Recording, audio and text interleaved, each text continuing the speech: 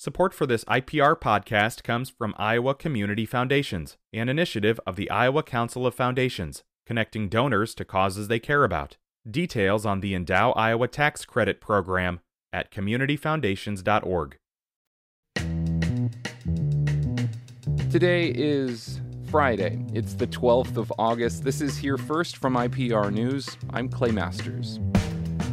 Governor Kim Reynolds is asking a district court to lift an injunction on a 2018 law that would ban abortions at around 6 weeks of pregnancy. Reynolds, a Republican, says she is asking the court to reinstate the law following a state Supreme Court decision in June that lowered protections for abortion under Iowa's Constitution, and the U.S. Supreme Court's decision to overturn Roe v. Wade that was issued shortly after. The state is being represented by an attorney with the conservative legal group Alliance Defending Freedom. Iowa Attorney General Tom Miller, a Democrat, has declined to participate in Governor Reynolds' legal actions on abortion. State health officials say they are actively monitoring the state's monkeypox cases and are strategically deploying its limited vaccinations. IPR's Natalie Krebs has the details. Iowa has just over a dozen confirmed cases of monkeypox statewide. So far, federal officials have allocated about 2,500 doses of the monkeypox vaccine to Iowa.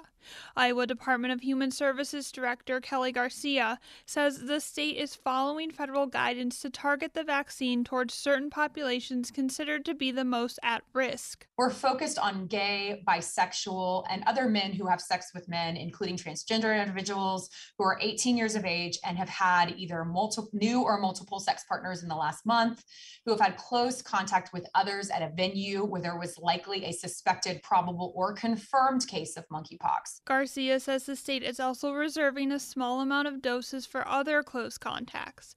The Iowa Utilities Board has determined the Webster County Fairgrounds will be the site of the public hearing on the Summit Carbon Solutions request for a permit to build a carbon pipeline. The order sets the place for the hearing, but the date has not been set, as IUB staff are continuing to review the information submitted with the permit request. Webster County was chosen as the site for the hearing because it is at the middle of the proposed 681-mile pipeline. There was some discussion about using the Webster County Fairgrounds because the site is 4,000 yards outside the corporate limits of the county seat, which is Fort Dodge, but the IUB determined the site substantially complies with Iowa Code hearing requirements. The Democrat running for Iowa Agriculture Secretary says he opposes the use of eminent domain for the 3 proposed carbon pipelines in Iowa. IPR's Katie Pikus has more on John Norwood's appearance at the Iowa State Fair yesterday, where he made the comments. 3 companies want to build pipelines to capture and transport carbon dioxide emissions from Iowa and other Midwest ethanol plants and store them deep underground. One company has sent lists to the Iowa Utilities Board of the properties it intends to seize for its project, called eminent domain. Polk County Soil and Water Commissioner John Norwood says eminent domain shouldn't be used. I think they need to be done voluntarily, they need to be done fairly, they need to be done safely. Fairly means annual payments to landowners. Fairly means annual payments to counties that are impacted to help upgrade their EMS systems. Norwood adds the companies need to be careful and ensure the pipelines aren't built next to schools and be able to shut them off quickly if there's a problem. He made his comments at the Des Moines Register political soapbox at the Iowa State Fair. And in Cedar Rapids, the City Council this week awarded construction equipment supplier Altorfer Incorporated tax incentives to build a $40 million corporate headquarters facility in the fast-growing southwest quadrant of the city. The Cedar Rapids Gazette reports the council signed off on preliminary terms with Altorfer to build a 150,000-square-foot office, sales, and service facility. It would relocate its existing corporate headquarters and roughly double its size. It's Here First from IPR News. Hi, it's Terry Gross, the host of Fresh Air. We bring you in-depth, long-form interviews with actors, directors, musicians, authors, journalists, and more. Listen to our Peabody Award-winning Fresh Air podcast from WHYY and NPR. Kelly Madigan guides me up the lush hills that surround her property in Monona County. All right, so this is where it's going to get a little thick. She's familiar with this landscape. In 2020, she trekked the 260 miles of the hills from Plymouth County to the Missouri border. As she walked, she says it became clear to her how fragmented Iowa's natural areas really are. We have made those strips of where plants and insects and a variety of animals can live. We've made them so narrow, and in some places they've disappeared altogether. The tall green fields dotted with wildflowers that once dominated the state began to vanish as settlers put it under the plow. Now only a tiny sliver of Iowa prairie land, around 0.1%, remains untouched by the agriculture and development that surrounds it. It's speckled in small patches across the state and in Madigan's backyard. Those remnants, to me, are super important to preserve. They're like a little lifeboat of what's left. That's why she's reintroducing prairie onto her own property.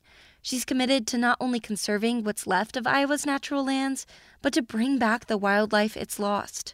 That's been a mission of the Iowa Nature Conservancy for decades. Here at Broken Kettle Grasslands, Graham McGaffin points to the birds and the bison that populate the Les Hills. He says it's one of the state's most biodiverse areas because it holds 75% of Iowa's grassland prairie. You've got prairie. ornate box turtles that exist in the hills, Plains pocket mouse, the Great Plains skink. You just got a ton of species, and the hills are so unique. Since 1963, the organization has been collaborating with landowners to bring back wildlife.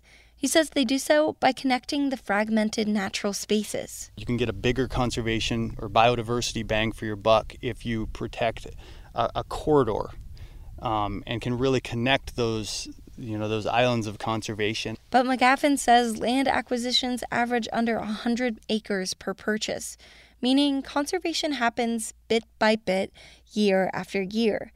And some even want to challenge that.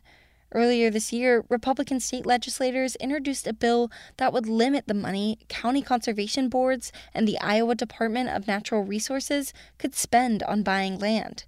The measure failed to advance, but Les Hills Land Stewardship Director Cody Wallers says it's an example of the tension conservation organizations face. In an agricultural-dominated state, it's always going to be kind of an uphill battle. But the lack of protected natural land isn't sustainable for Iowa's wildlife, says Briarcliff Associate Professor of Biology David Hoferer. The destruction of the ecosystem is part of what has led to 47 animals and 64 plants being listed as endangered within the state. We're at crisis point. Either we do something this decade, or we're going to see massive extinctions over the rest of the century. Hofer says it will take thousands of individual landowners stepping up to implement conservation practices to reverse this. He says the state should focus on incentivizing farmers to reintroduce natural habitats on steep or flood-prone lands. Farmers like Lee Tesdell. Bundleweed. There it is. The Illinois bundleweed is this feathery pretty little one. On a sunny day in July, he points to patches of purple and yellow on his farm. Wild vegetation is interwoven in his soybean fields. That's because 4 years ago, he planted strips of prairie across his 80 acres in Polk County. He says the strips can reduce sediment movement by 95%, reducing his water pollution. And Tesdale has watched the biodiversity on his farm bloom. I saw a coyote come by, and a raccoon came by, and a skunk came by, and then the badger came out, checking everything out. So there's a lot of critters down there. It brings out the wild side of his farm. That's something Tesdale says Iowa could do with a lot more of. I'm Kendall Crawford, IPR News. This is Iowa Public Radio's Here First. Subscribe wherever you get your podcasts. I'm Clay Masters.